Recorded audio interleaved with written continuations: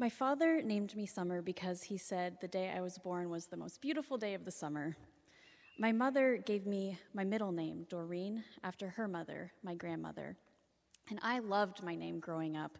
I loved hearing people say it. I loved spelling it. I had all these little alphabet stickers that were purple and green, and I would plaster my name on everything.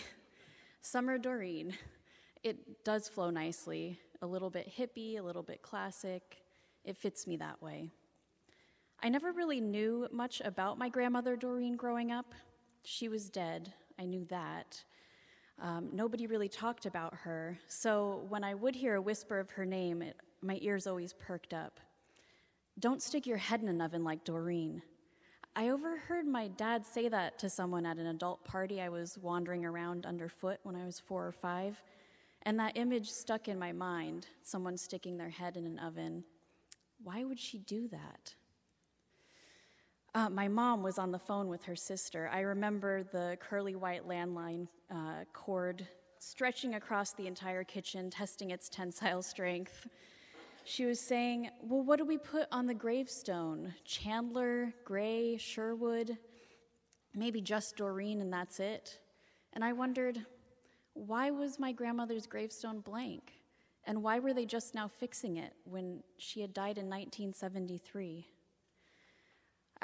After some time, seemingly by osmosis, I understood that Doreen had died by suicide. To my Catholic family, she certainly had committed suicide, committed the sin of suicide, and was in hell. I don't say committed suicide. She died by suicide. She killed herself. She yeeted herself off this mortal plane. My mom finally talked to me about it when I was a teenager. Just randomly one day while watching TV, there had been a note, you'll all be better off without me, you can be happy now, that kind of thing. Doreen had driven her car out to a secluded area, jammed the tailpipe full of old rags, got in, started it. She was missing for a while. When they found her, she was already starting to decompose, my mother said. And even though my mother was 18 when my grandmother killed herself, when she spoke about this to me, she sounded like such a young and innocent child. And we never talked about it again. Growing up with my mom was difficult for me. I was a child, so I only saw her behavior for how it felt to me. I didn't see it as symptoms of anything. And to me, it felt like cruelty and embarrassment. When I was 14, as soon as I got my learner's permit, I became her designated driver. I was the one who told my brother when it was bedtime. I was the one staying up late, waiting for her, asking where she had been all night. And when I was 17, I ran away. It was lonely, and I started feeling like I didn't belong anywhere, that nobody loved me. Nobody really loved me. And it was hard to see a way out of this feeling, this darkness, this pit. But I did glimpse some sunshine. I don't know how, but I tried really hard to live.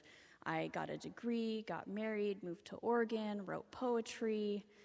Meanwhile, this tar pit was bubbling below me, and I pretended it didn't exist and focused on those glimpses of sunshine. My brother came to visit me one summer when he was 18, and I had planned this super fun day out, and he and my husband were not interested. And just like that, the tar splattered and got me, and I locked myself in my room and cut up and down my legs. Why am I like this? Why can't I make anyone happy? Why can't they make me happy? The next day, my uncle called. Your mom's in the hospital. She tried to commit suicide. I called the hospital room. I can't believe I had the guts to do it. She sounded so weirdly peaceful, like she wasn't fighting against something anymore. So years and years went by, and I kept falling into my own pit over and over and over, and it got harder and harder to get out, just trying to claw with pure grit. And I didn't really tell anyone that there was this giant sinkhole filled with sticky tar sucking up the earth beneath my feet wherever I went. And, my grandmother lived here, and my mom lives here, and I just live here now too.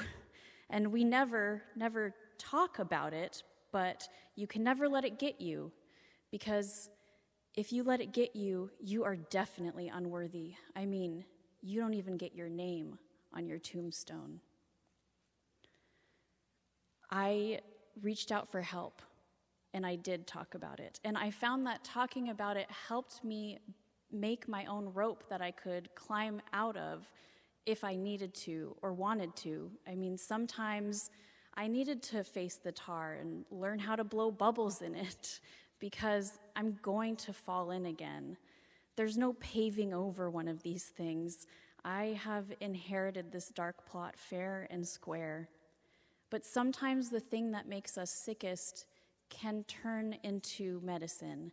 And I have found that by speaking about it, by being witnessed, by refusing to feel unworthy because of it, it heals and it makes the knots on my rope big and tight. And I really need that because I have terrible upper body strength. So thank you for bearing witness tonight. I have this pit, I'll always have this pit, but I have a rope and I have my name, Summer Doreen. It is such a beautiful name. I got it from my grandmother.